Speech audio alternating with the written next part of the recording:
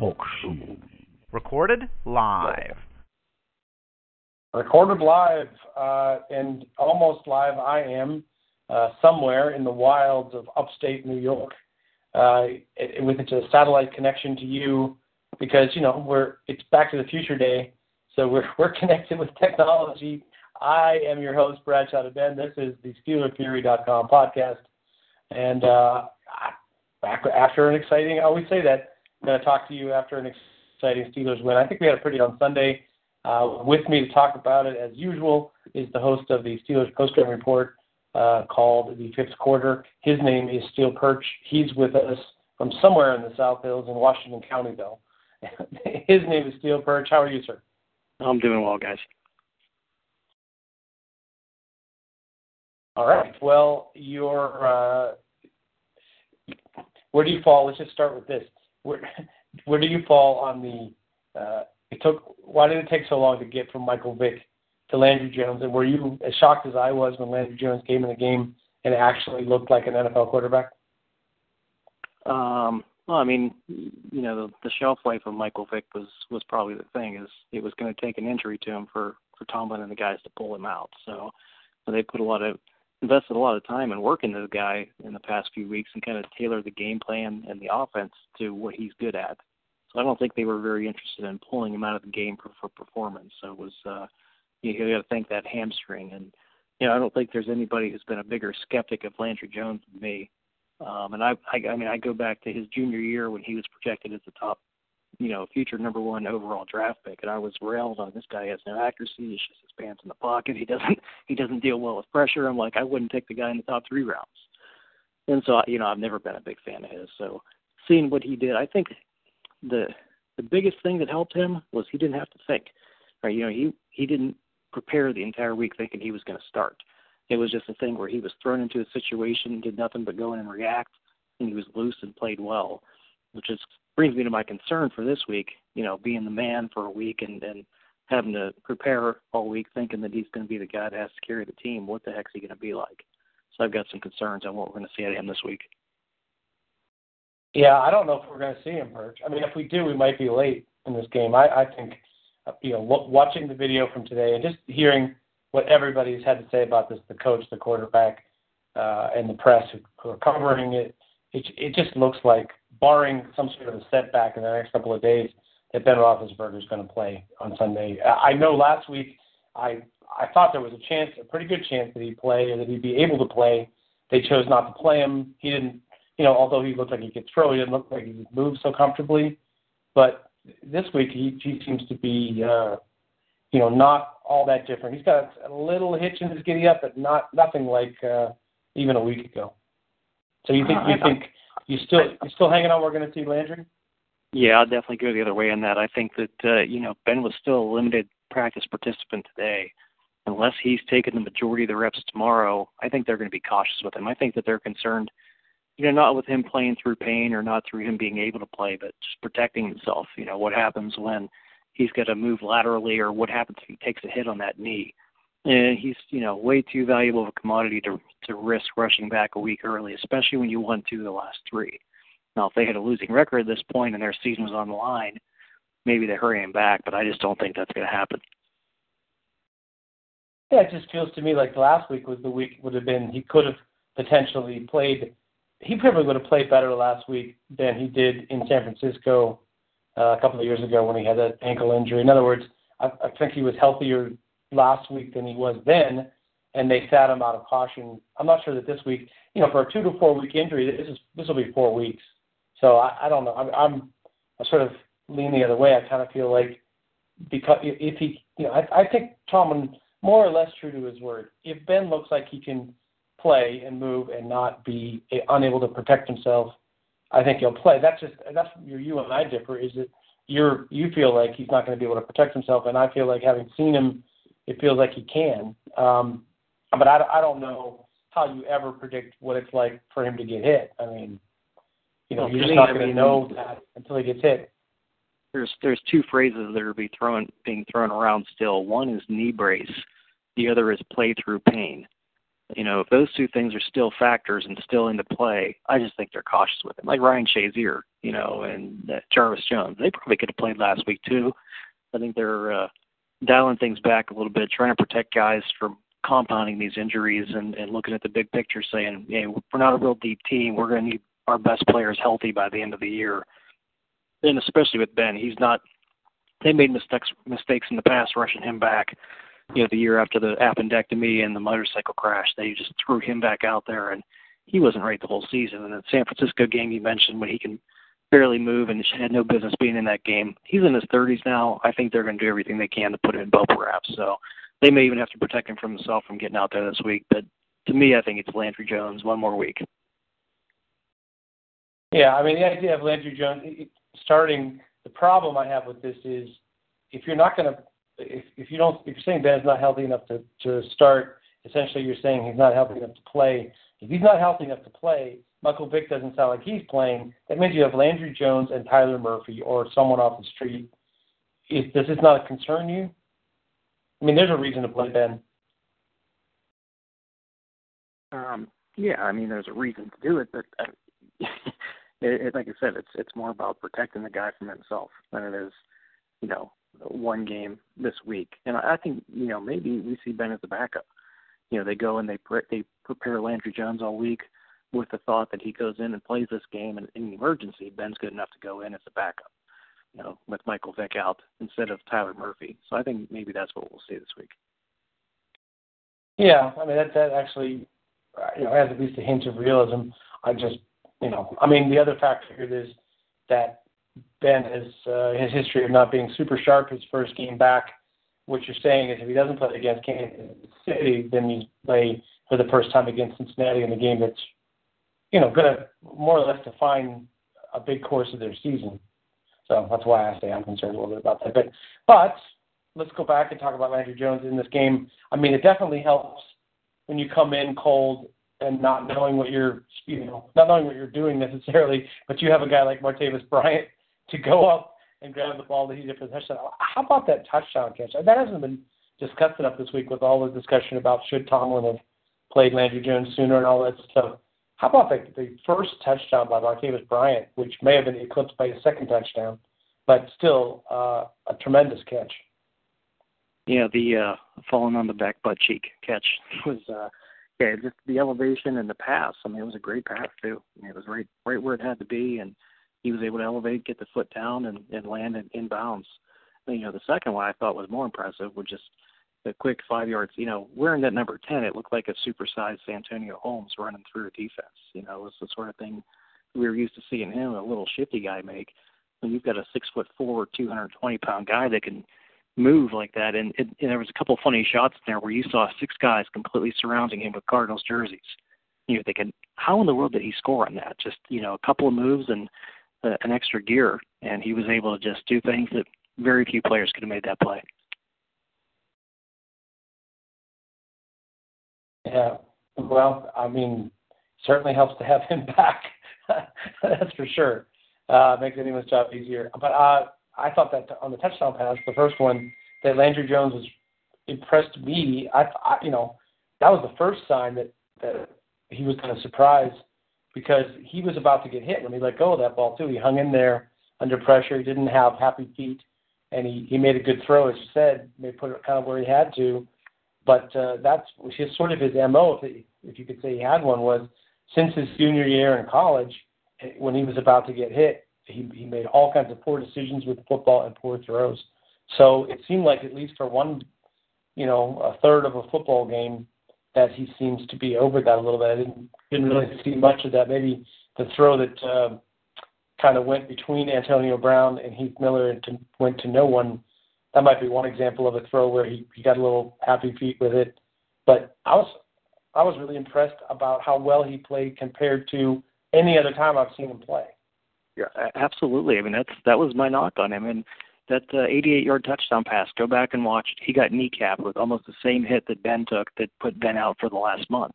The guy, dove right into his knees, and he drew a 15-yard roughing penalty. Of course, Landry Jones is going to get that penalty, but Ben won't. But it was he hung in there. That guy was diving right at his knees, and he put the ball right where he needed to. But that was the big knock on him. And it's not just been him through training camp this year. It's been his entire NFL and college career. Is he's a guy that if you get a little pressure on him, he's going to get happy feet and not hang in there and be willing to take a hit and deliver a good pass. So it was, an out-of-body experience for the guy, which makes me skeptical that he can be able to do it again. And we'll see. Yeah, exactly. Well, I'll say this. Since 2004, the two most impressive throws that I think I've seen in a Steelers game that did not come from the right arm of Ben Roethlisberger, well, I shouldn't say that. I'll make it the best three throws. One is Antoine Randall in the Super Bowl to Hines Ward. Number two, I think, would be that Landry Jones back shoulder throw, which was, like, other than Ben, nobody's done that for this team for a long time. And strangely enough, the third best throw I think I've seen was Michael Vick's first deep ball against Green Bay in the preseason to Martavis Bryant. It's been all downhill from there for Vick. But I was really, that's my long-winded way of saying that in addition to, demonstrating the ability to stand in the pocket and making a nice throw for the touchdown, I felt like that was, you see a guy make that, not only a back shoulder throw coming up cold off the bench, but to make it with such accuracy and timing, that's, I don't know. I'm not sure. You just feel like the guy's feeling it at that point. And so it does rise to your next thought, which is, can he possibly maintain this for another week where he has to come and be the man? I'm skeptical. Anyway, that's what you just I didn't said. catch what your qualifications were on your best throws, but the Ben throw at the buzzer to Mike Wallace against Green Bay a few years ago with a toe tap, that was probably the best throw I've seen in a number of years. Oh, I said that other than from Ben's right arm, the best throws that I've seen. So clearly one of them, though. It was terrific. So otherwise in this game, aside from the whole Michael Vick, Landry Jones business, how about the defensive progress? Which, if somebody had told you at the beginning of the season that this defense would at least, if not statistically in terms of yards, but in terms of scoring defense, if they would be off to this kind of a start, you would never have believed it, would you? I'd be passing out a drug test, to be honest. I mean, nobody, and we talked about this a bit, that we all, there was and I wrote it in my column this week, that there was very few things that we come to a consensus on, as Steeler fans and members of our board. And the one that was an absolute consensus was that this defense was going to be a liability no matter what. And so far, we're all looking pretty bad on that one, And the other was Landry Jones is garbage, and through two quarters, we're wrong on that one too. Well, at least Antonio Blake is still like a street free agent. It could be worse. What do you think is responsible for that? I mean, that the defense is that much better than we thought they were going to be. Because it's not like Cam Hayward and Tuitt are necessarily shocking the world. They've shown that they were pretty good before. Is it Mike Mitchell playing better? Is it the coaching scheme? Is it the combination of cornerbacks they have that are just a little bit better? What do you think it is? Oh, absolutely. First and foremost, it's coaching and scheme. You got to give, Butler and Tomlin, 90% of the credit for this. Just the things that they're doing to manufacture pressure, and they don't have a lot of really good ball hawks on that defense. They're going to go out and create turnovers. So they're manufacturing. They don't have a lot of guys who are going to beat one-on-one blocks and create sacks. So what they're doing is manufacturing it. They're coming up with innovative zone blitzes and sending more than the other team can block, and just that seems to be working wonders. That if you look at where they were in the past few years on creating turnovers and getting sacks, it's just a whole different team this year. Yeah, well, I mean, I can't, just can't compliment them enough. I mean, do you think it's sustainable? Because to me, I would say every aspect of it is sustainable except, the safety situation playing Robert Golden is kind of a miracle that it's working. Maybe it hasn't been, tested to the limits yet. And then the other thing would be, I think it's only a matter of time before Antoine Blake becomes such a liability that they'll be forced to do something. I guess this week he's in a cast. I haven't heard anything about his injury other than his wrist is in a cast. Have you heard any more about his injury? Not at all. Just other than he missed practice, and I think they said he had a broken thumb. So I think that the cast was, around the wrist up to the thumb just to stabilize it. So I'm sure he'll be able to play with that. It just, you talk about the defense though, and is it sustainable? I think it is up to a point of where you hit an elite quarterback. When you see, Tom Brady, he's going to be able to diagnose a lot of what they're doing and make checks out of it and burn it. And we've dealt with that from him for years. Or a guy like Aaron Rodgers who's just so deadly accurate and quick with his release. But the good thing is, those guys really aren't on the roster the rest of the year. You're playing Flacco's and Andy Dalton's and Alex Smith's and guys like that the rest of the year. So up until, a deep playoff game, and Peyton Manning is not Peyton Manning anymore. So up until a deep playoff game, I think they can sustain what they're doing. Interesting. I mean, I don't know. Let's talk about the Bengals for just a second because, they continue to play well. And I know their MO is the early part of the season. They always look like this. And we always think, going to be damn near impossible to beat them. And then by the time the year is over, you look back at them and you're like, they've come back to earth. And then by the time they get to the playoffs are finished or kaput. To me, I watched them. It's very hard for me to say this, but it looks like Andy Dalton, not that he's become elite, but he seems to be quite a bit better than he was a year ago, 2 years ago. Is this just an illusion? He hasn't had his confidence knocked yet? Yeah, but for whatever reason, the Steelers seem to be his kryptonite. He's done it in years past where he's played teams outside the division and, gone out and looked really good. And he's got such a good offense, a great offensive line, good running backs, stable receivers, good tight ends. It's just a matter of him getting the ball out and staying clean. But if you can confuse him and get some pressure on him, he is one of those guys that will go south real quick. And so it's really going to come down to, out scheming them and being able to beat their offensive line.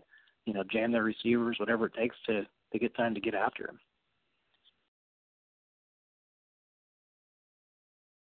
Yeah, I mean, it's just, and I know, I'm falling into the, I'm essentially making this Kansas City a trap game because I'm looking at Cincinnati, and undoubtedly they are as well. At least a little bit have to be, but you can't help but be impressed with how they played thus far.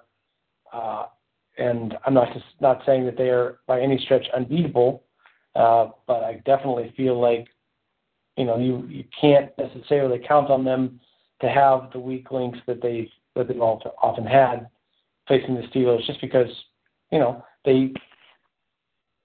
every challenge they've had this year they could, without it being too much of a I guess the one downside is they haven't really had like a super close call. Maybe aside from the big comeback. Seattle had them dead. Seattle had them down. What was it, like 17 points or something? Baltimore had them, on the ropes, and Baltimore's not any damn good. The other thing is the Bengals are still the healthiest team in the league. They've got practically nobody out. That's not going to last the entire season. When they start losing a couple pieces, we'll see, what they turn into down the stretch. I mean, even the Chargers, who the Steelers beat with a backup quarterback they found off the street, the Bengals just squeaked out that win too. Yeah, I suppose. I mean, I don't want to give them too much credit, but they win all the games. They've beaten everybody who's come and played. I don't know. Anyway, it can't be too much worse. Let's talk a little bit about this week's matchup with Kansas City. It's at this point, we think of Kansas City. To me, I think of the Steelers playing Kansas City. In my mind, it's a night game, and it's a hostile crowd for real, or it's bad conditions, bad weather. There always seems to be something in this rivalry that yields less than ideal conditions for the Steelers to play, and they've had a lot of reasons it didn't all come together. this doesn't quite have the same luster. Alex Smith is a little bit dinged up and is not having a very good season. Also, is it Tamba Hali that's injured and may not play?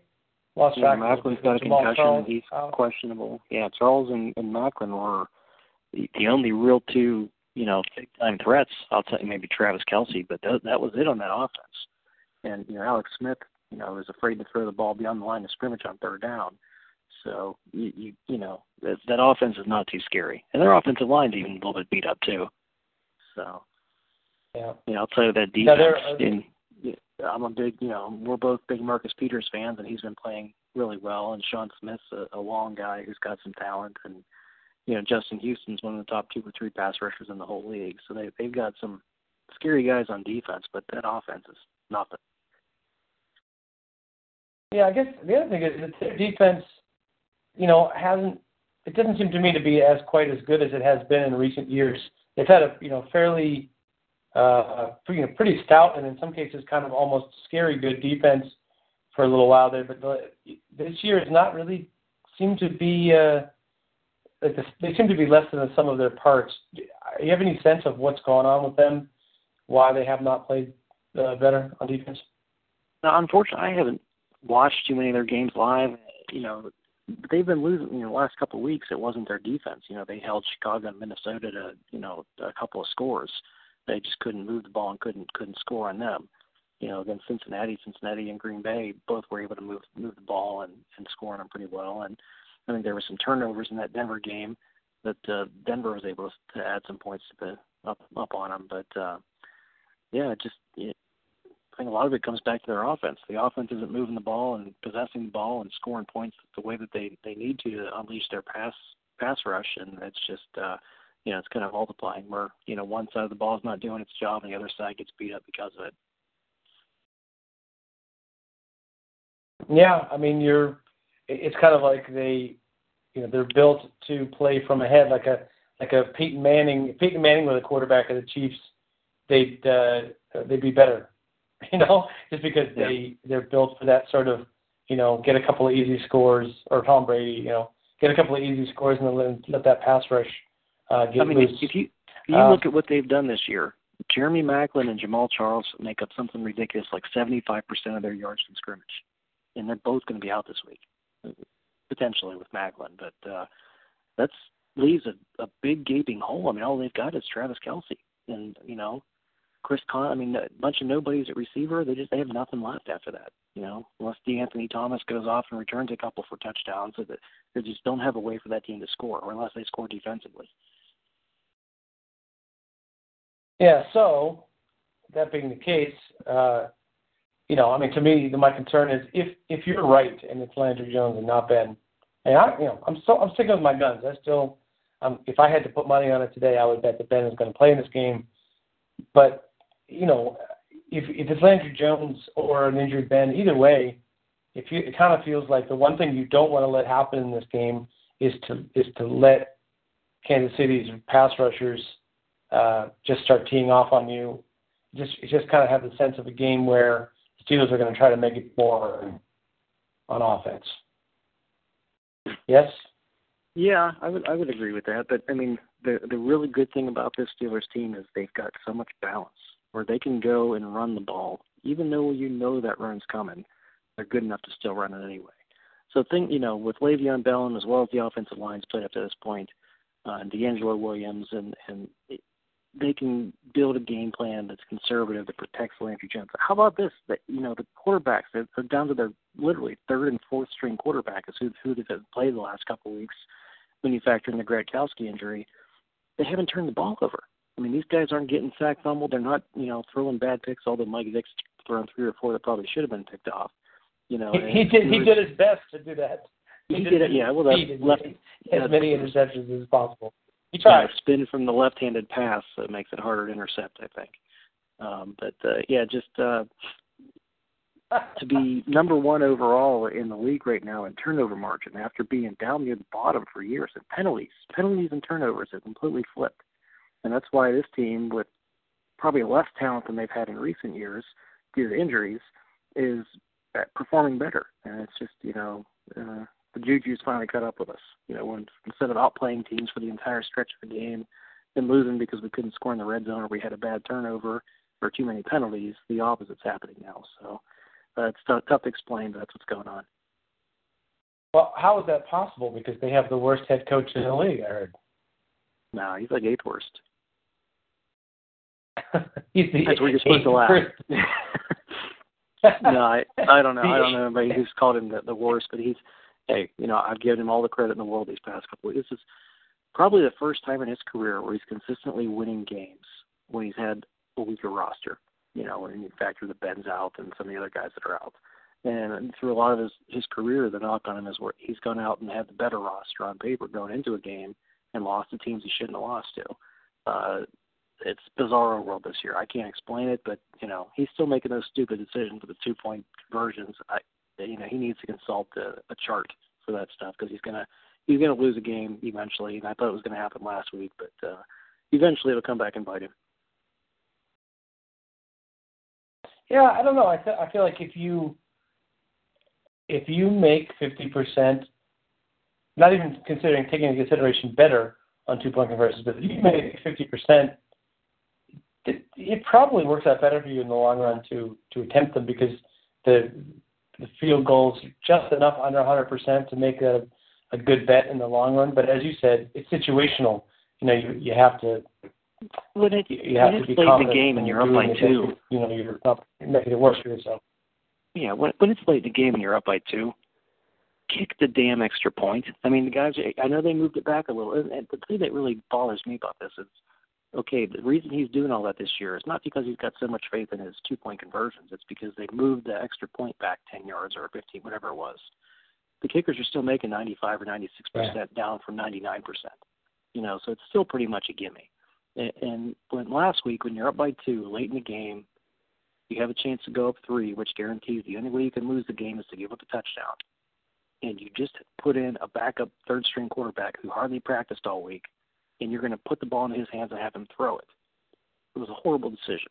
And, although I will say that the one thing that Landry Jones got reps at the whole preseason and the camp and so on and so forth was the 2-point drill because he probably had as many snaps doing as Ben did. So I felt like at least he wasn't like you're asking him to execute something that he hasn't tried to do at all. But yeah, I'm with you. At the time, I didn't like the call to do it. I guess I can understand the mentality that you think the way your offense has been performing that you may not, you're 2 yards away from getting 2 points and you may not get a chance to get any more points in the game. Because of the way the offense has played the previous 8 quarters, that wasn't that much of a stretch, was it? Well, I mean, the upside of that is, that's what you have to look at. The upside and the downside is. The upside is if you make it, you're up 4, the other team has to score a touchdown and beat you. However, they do score a touchdown, they do beat you. The downside is they don't need a field goal to beat you if you miss. So to me, you take the guaranteed point, you take the 3-point lead and make it so the only way they can beat you is to score a touchdown. Not just letting a field goal beat you, which is, in the NFL, if you got a minute worth of time and 1 timeout, you can pretty easily manufacture 50 yards and kick a 40 or 50-yard field goal. So just to me, just too much of a risk and not enough reward to go for it there. Yeah. Well, and like I said, I can't really argue with you and put my heart into the argument because I kind of agree with you. I was just trying to look at the other side at least a little bit. But the one thing I didn't like at all about it was the play called because it was kind of a one option kind of a choice for the quarterback. In other words, if Antonio Brown is not there, he's got nowhere to go. It's like a one read, one shot kind of a play, and that to me is not necessarily the best choice to have. Wasn't like something where they got to rub and have a guy who's wide open and all you got to do is execute a simple pass. It's like you got to throw it in a super tight window to the only guy who could possibly get the ball. It's not always I don't think that's the wisest choice for. It would have been a good spot to whip out your best 2-point play of the season if you felt that strongly about going for 2 there. But at any rate, I digress. Just one last question about this game, about last week's game. before we tool on some other things, just occurred to me that I didn't ask you a question I was thinking of asking, which is, who do you think the best team is, aside from New England, that the Steelers have played this year, based on our games with them in particular? Who they've already played? Yeah, in other words, of the Steelers are 4-2, right? So yeah, I mean, it's got to be Arizona, right? I mean, to me, I think Arizona is the best team out of that group, but I'm not sure that they're really. I don't think the Steelers are significantly. I mean, they're not even. What's the right way to say it? The Cardinals are one of the best teams that the Steelers have faced to this point, and they're not league is flawed, is what you're getting at. Yeah, it's kind of like, man, there are no dominant teams this year. I mean, it's crazy. If you look at Green Bay and New England, they're built very similar to Pittsburgh. Very similar. They've got elite quarterbacks. They've got good offensive weapons. They've got a couple of good playmakers with some holes on the defense. The secondary for New England is not that good. They got a handful of decent players in the front seven. Green Bay, same sort of thing. Pittsburgh, same sort of thing. I think the biggest difference right now between those three teams is Pittsburgh's been banged up with Ben being out. And they had to play at New England the first game of the year in the buzzsaw game where they pretty much had no chance to win, even though they came out pretty close at the end. But if you look at like Carolina, you think Carolina or Atlanta is better than Pittsburgh? Especially if we're at full strength? Hell no. Denver, I think Denver's got maybe the most dangerous defense in the league, but Peyton Manning's arm is shot. And we know what happens to him when it gets to be January. His arm shot's now, and it's still October. So this league is very flawed. I mean, it's New England and Green Bay, and I don't think either of them are world beaters. None of them are unbeatable. But, if Pittsburgh gets their act together, I think they're right there, third best behind those two teams. Isn't it amazing how quickly things change in the NFL? Like two years ago, down the stretch, it just seemed like Seattle was going to be a dynasty. They had a bunch of young guys, and they had a great defense and a good enough quarterback, made the plays and whatever. And it's amazing how quickly either they've tired of the coach's message, or they had some internal struggles there where they had to ship people out, and maybe the quarterback is gone a little bit ego, whatever it is. They quickly lost their grip. Green Bay in 2010 looked like they were going to be for 5 or 6 years nobody was going to beat them. They kind of despite the fact that they still have that great quarterback and still have a good enough team around them, they're not really, they're a shadow of the team that they appeared they were going to be in 2010. It's amazing how quickly it changes. The only thing that doesn't change is New England. They are basically the same team with the same issues this year that they are every year, and yet they continue to win. It's crazy. Yeah. Once again, their starting left tackle is going to be gone for the season or whatever. That's like the third time that's happened to them in 5 years. It doesn't seem to affect them. It just, I think we've all watched a lot of sports for a long time, and teams always sort of make sense. You get what they are, and it makes sense to you. New England is something I've never been able to figure out. The offensive, the Amendolas and guys like that, and picking up Dion Lewis, a little tiny running back from Pitt who kind of bounced around the league and was a nobody, and they plug those guys in consistently, and they make plays for them over, and it's like they're mocking the rest of the league, and I don't understand how they do it. It's just, are they that much smarter than everybody else? Are they cheating? Is it a combination?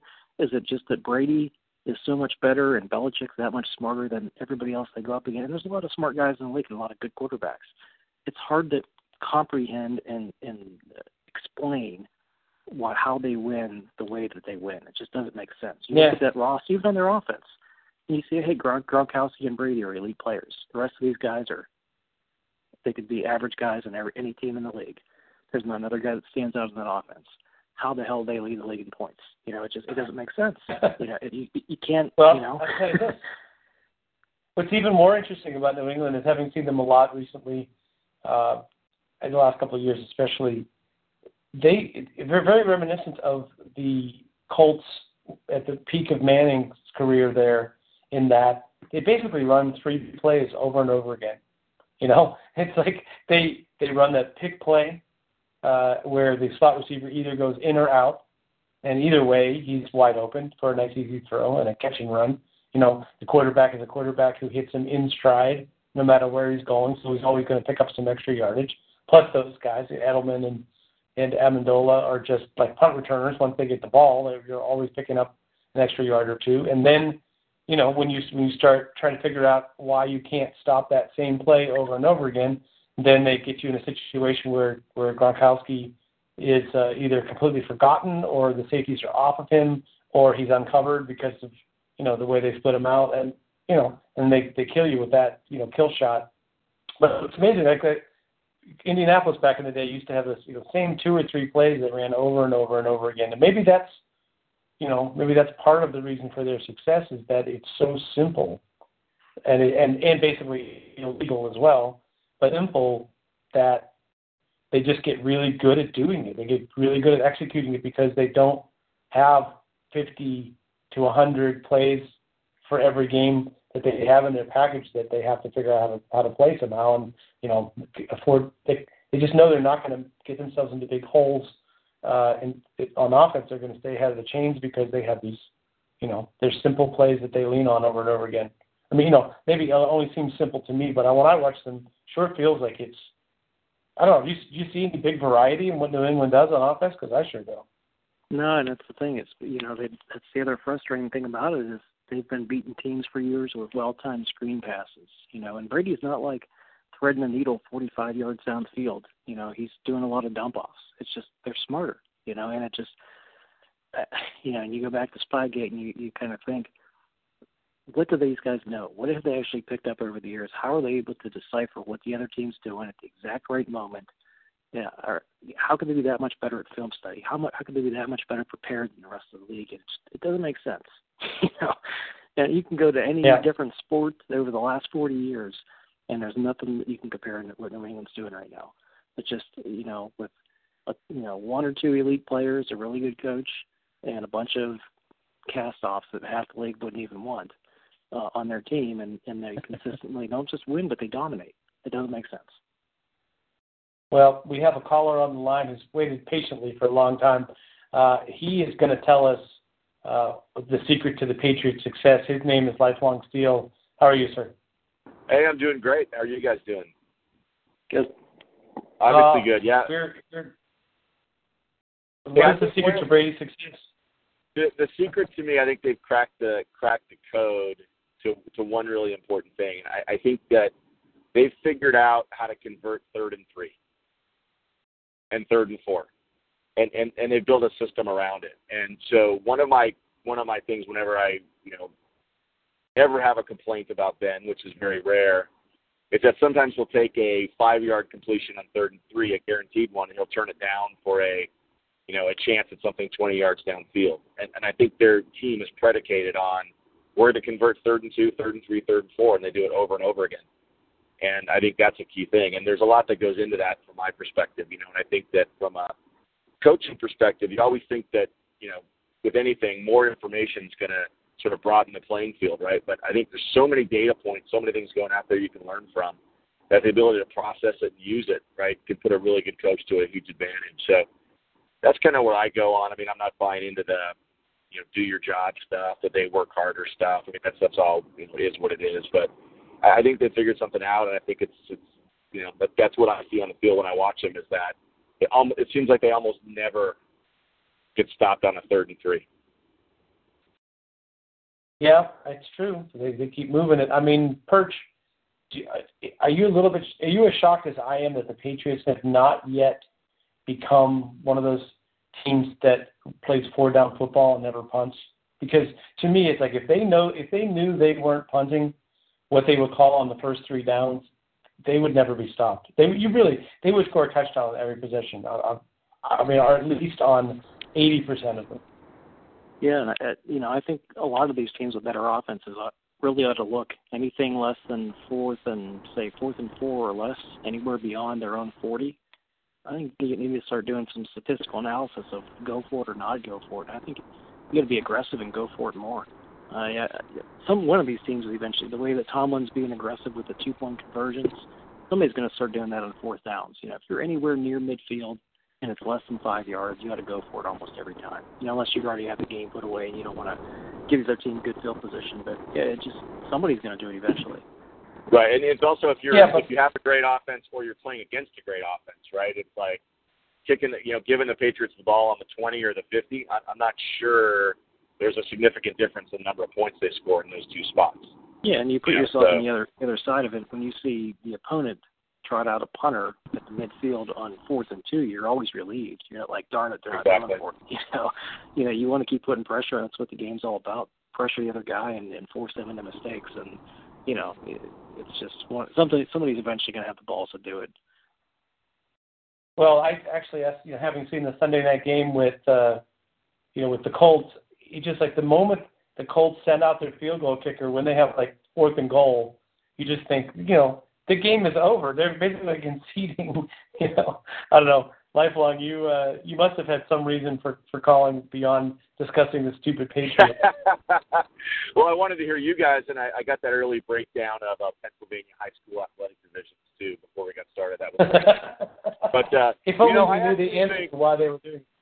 I think that this year, I'm going to get ahead of myself a little bit with the Steelers team, but I think that a Steelers-Patriots rematch would potentially be one of the most interesting football games I can remember, because I think if you look at the kind of stone-cold Patriot efficiency with the Steelers' combination of the Tomlin gut randomness and his crazy set of offensive outliers, right? It's exactly the kind of team that you really think would be the team to beat New England. And I think that matchup would be, obviously I'd root for the Steelers to go that far, but just taking a step back from it and looking at those two teams matching up again, I think it would be an unbelievable thing to watch. Well, actually, Perch, he raises a good point in that, when you have Ernie Adams on the other side, maybe the thing you want to have is like a madman making decisions on the other side who can't be predicted, right? Yeah, that's kind of what I've kind of said. Right. What the Steelers need to do is find their own Ernie Adams. Yeah, and the reality is that talent can overcome those things, right? You can't scheme, Bryant taking a little pass and going 78 yards on you. That's one of the things you can't do anything about. You can, so in areas where we've got a Bell or a Bryant or some of these other guys, hopefully on defense we get some emergence from more of those crazy athlete, type guys. I think, that the mismatch in styles. If you're trying to do it exactly the way the Patriots do it, you're not going to do it as well, right? You might as well have something else you're doing. So, that's kind of what I see happening. Also, that first week game, you can say what you want to say about it, but that's Steelers offense. After practicing the whole preseason with Martavis Bryant and Le'Veon Bell, didn't have him for that game. And it's not like the guys who replaced him were bad or anything, but you can't help but think that could have been a big difference maker in that game. Might have changed the course of things. Plus, a field goal kicker who might actually make a field goal once in a while. That would definitely help. I guess you could feel more hopeful about that rematch than you might have had you just gotten clobbered when you went up there to visit them the first time. Yeah, and speaking of that kicker, I think I actually felt that the Boswell performance was almost as surprising as the Landry Jones performance. The Landry one is really it's an all-time great, but those kicks from Boswell, not only the distances he made them, but they were about as straight as you could be, right? The week prior to the San Diego game, he was kind of inching them in there, right? Even his extra points were sort of sneaking by the goalpost, and for him to come out and just bang those 3 40-plus yarders in Hines, it's right down the middle, was pretty extraordinary. Yeah, I'm not sure that he knows that he's ever going to miss. I think his mindset right now from watching his language last weekend was like, this is easy. Like, why do people have such trouble with this? Anyway, hey, Perch, did you catch the story that's about Scobie calling out Tiger Woods on Twitter when Tiger Woods is having trouble with the yips? That had to be one of the great conversations of all time. I briefly glazed at something like that. I didn't actually read the whole story, so if you could fill me in on it, that sounds like a good one. But I didn't read the whole story. I did kind of catch that there was something going back and forth between those two. I don't know if they were buddies or golf together or what the story was. Lifelong, do you know the story? Because if you don't, I'll tell it. But if you do, it's all, you can have No, it. I don't know it. I don't know, but it sounds great. All right. Well, at any rate, Josh Scobie sent a tweet that said, Tiger, I'll meet you at such and such golf course, $100,000 a hole, $150,000 a hole, and I'll give you 2 strokes aside.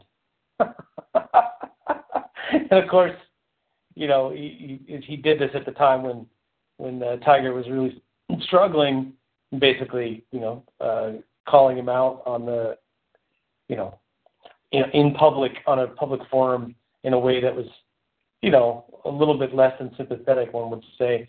And so when Scobie was missing the kicks in his last game with the Steelers, there was a tweet that the guy, Bob Herrick, the sports golf writer for ESPN, tweeted, "Do you think Tiger Woods might be enjoying the football game?" Whatever that was, Monday Night Football or Sunday Night Football. Thursday Night Football, yeah. Do you think Tiger Woods might be enjoying watching this? You know, anyway, go ahead. Yeah, it's a little karma that happened to come at our expense, I think, there. But yeah, that's pretty funny. Yeah. So at any rate, at least you know, our karma has improved. But Perch won't say anything. I can just tell you right now, Lifelong, Perch is not going to say anything about the guy who's kicking field goals on the show. Well, I saw a post about him as the AFC, you know, special teams player of the week, and my response was basically like, let's just not talk about that. Let's just leave it as it is, right? And just let it keep going. I also read a thing today with the Florida coach is looking for a walk-on kicker, and they had like 250 kids show up for the tryout, I think, something like that. And he said that he did this once before at Colorado State, and the kid that won the competition, he said, was named Kicker, because that's what I called him. He never called him anything other than Kicker, never learned his name. So I think maybe that's the thing. Mike Tomlin maybe just calls him Kicker. He doesn't even know what the guy's name is, just like, send out Kicker. That would be that would be good. But that guy from San Diego is interesting. I can't remember his last name now. It's Lambeau or whatever. He was an MLS goalie, and I don't think he's ever kicked prior to kicking in the NFL. So that was an interesting thing going on there. So there's probably more of those guys out there, but yeah, it was surprising. It was obviously a relief. I think those might have been some of the higgest cheers I've ever heard at Heinz Field, right? When he was booting those through. I think the relief and just the joy there was pretty crazy for a field goal. Well, I'm hoping Kicker continues to do well. Anyway, Lifelong, you got any thoughts about this week's Steelers matchup while you're on the line? Yeah, I mean, I'm feeling pretty good about it this week. I think where we're vulnerable on the defensive side, on the deep passes, I mean, our corners just seem to be able to run with people but not get their head turned around, so we're either getting beat or getting penalties. I think that's really the one place that Kansas City has almost no chance of beating you. So I feel good from that standpoint.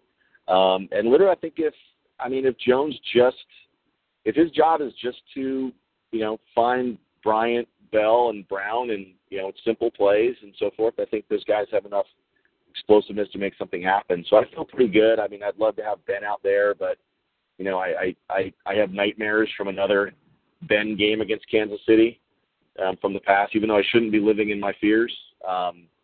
So, unless Ben's 100%, I'd be happy to roll with Landry, and I think we win it. I think we can. We're not going to blow them out, but I think we should control the game. I mean, Ben played an entire Super Bowl season where we won the Super Bowl, and he wasn't 100% for the entire season. I mean, that's why I say it's like any hit of any game could knock your quarterback out for the season. Like I just don't. I mean, I do, in a sense, I do agree with the idea of not living in your fears about injuries because, man, there's so little that you can do to prevent them, and even in whether or not you're moving great or not. Like Ben was, just as mobile as ever when he got the injury he sustained here.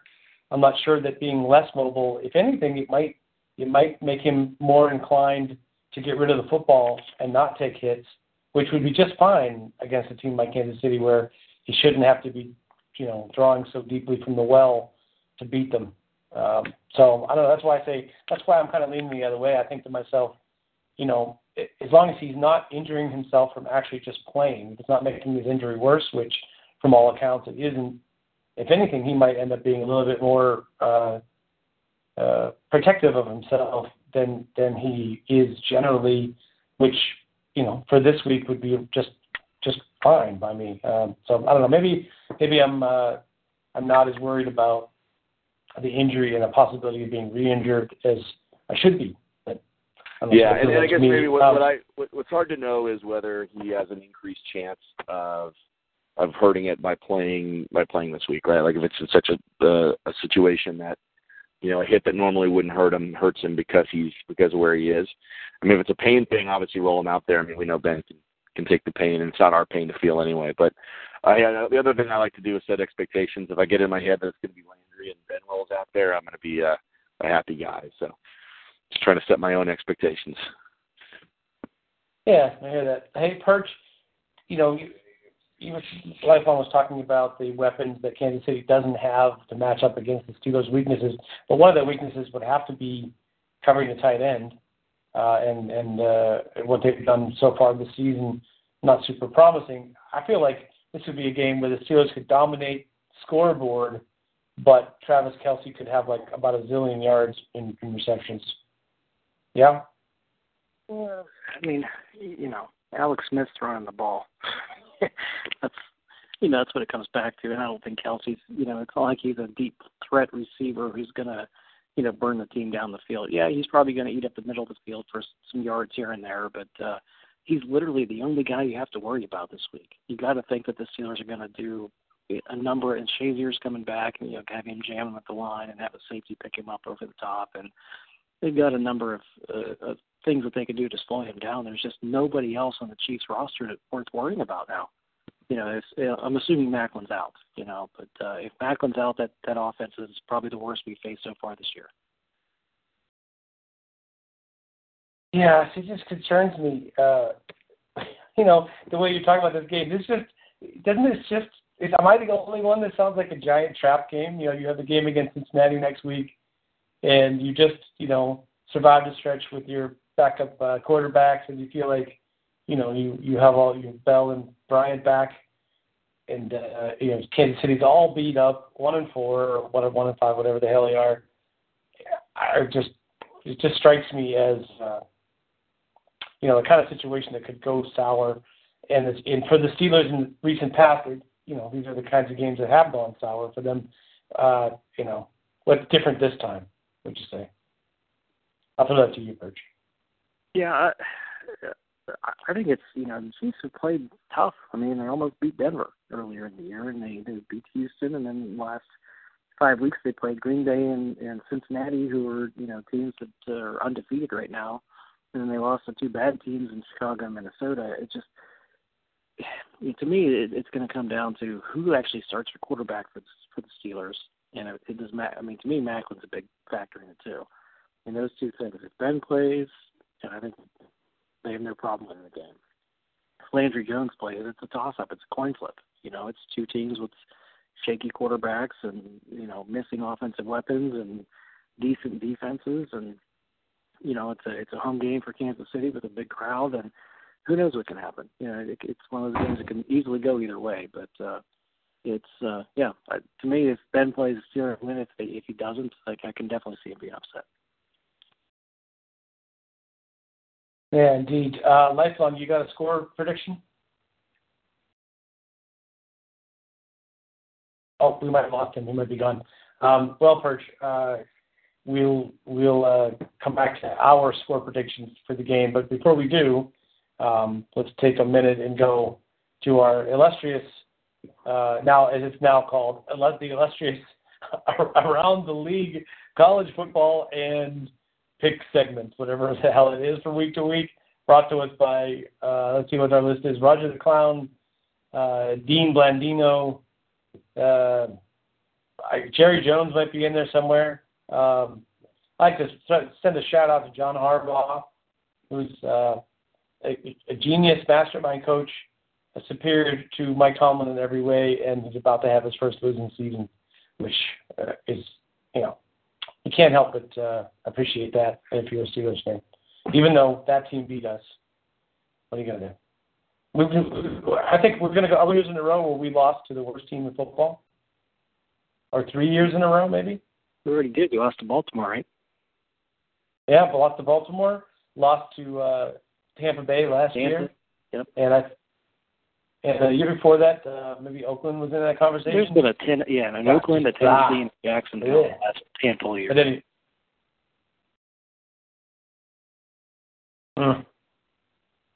Virgil.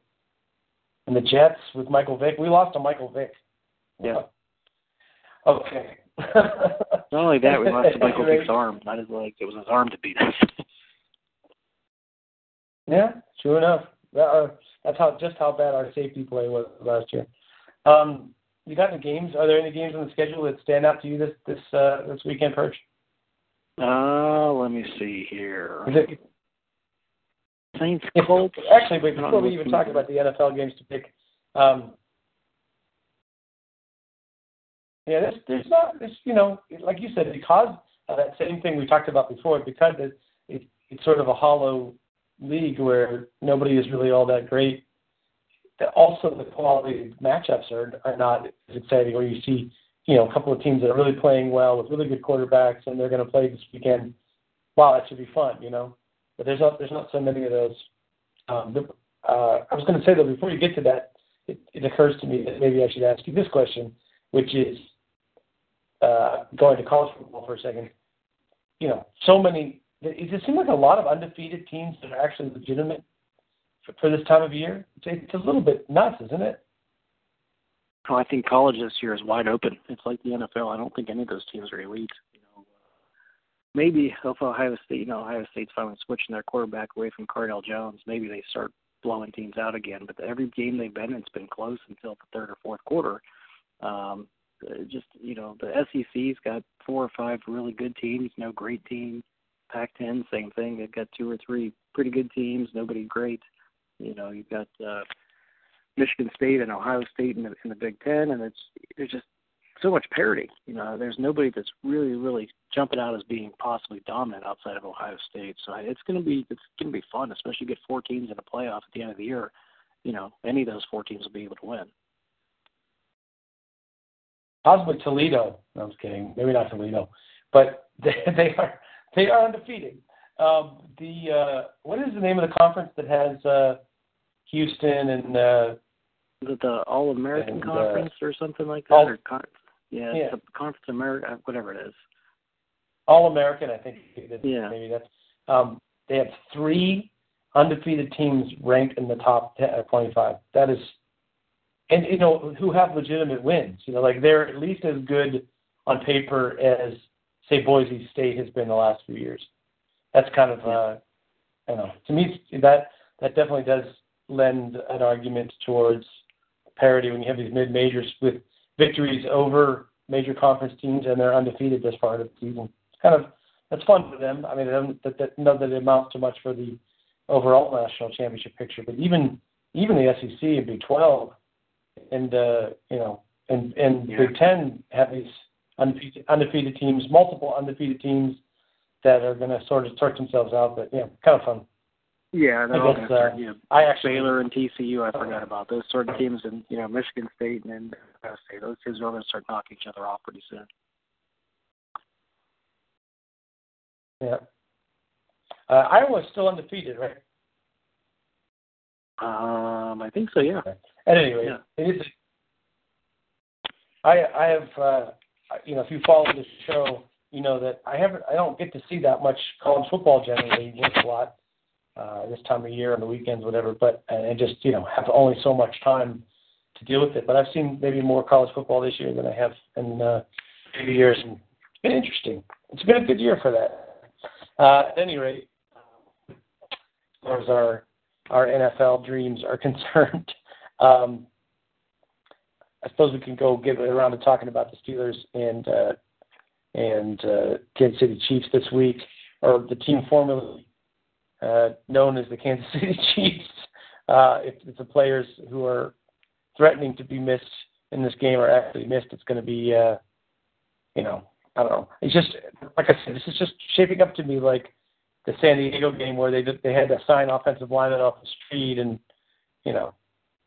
I don't know. We've denigrated Alex Smith, and I'll throw it to you now for your prediction of what's going to happen. But before you tell us what's going to happen, I just want to warn you that you want to say disparaging things about Alex Smith, but is he any worse than Mike Glennon or, Bruce Gradkowski or Terrell Pryor? Like, the guys, some of the guys that have beat the Steelers in recent years, Alex Smith is better than, I think, all of those guys maybe. I don't know. What do you think is going to happen this week? To an extent. I mean, boy, it's tough to predict what's going to happen when you don't know who the starting quarterback is. And with Landry For Jones, either team, yeah. I mean, even if we know it's Landry Jones, you don't know which Landry Jones. Well, okay. Preseason Landry Jones or last week Landry Jones. But I don't know. To me, it's going to be a close game. Even if Ben plays, it's just Kansas City's got enough talent up and down their roster that they can hang with pretty much anybody. And it's a road game, and the Steelers never seem to want to blow anybody out, especially on the road. So I think it's going to be a close game. It's going to come down to turnovers and who takes care of the ball better. Which team can force that turnover, get the big sack or the interception, and that team's going to win. If Ben plays, I think the Steelers win by a touchdown. If he doesn't play, I think it's a field goal game, 23-20, and whatever team protects the ball better wins. Going out on a limb, I will guess. I'll say Steelers win 23-20.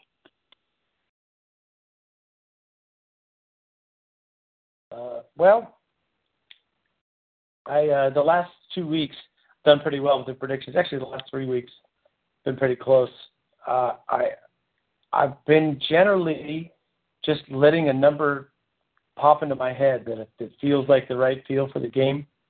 So before I got to talking with you for an hour, just to tell you the state of things, before I got to talking to you for an hour, I was thinking Ben is going to play this game with all his weapons against a depleted team, and he's going to get rid of the football quickly, and it's going to be sort of an assault, with Le'Veon Bell having more room than he's had to run for 3 or 4 weeks, Antonio Brown finally getting the balls that he's happy to see, and Ben finally having Martavis Bryant on the field, blah-de-blah.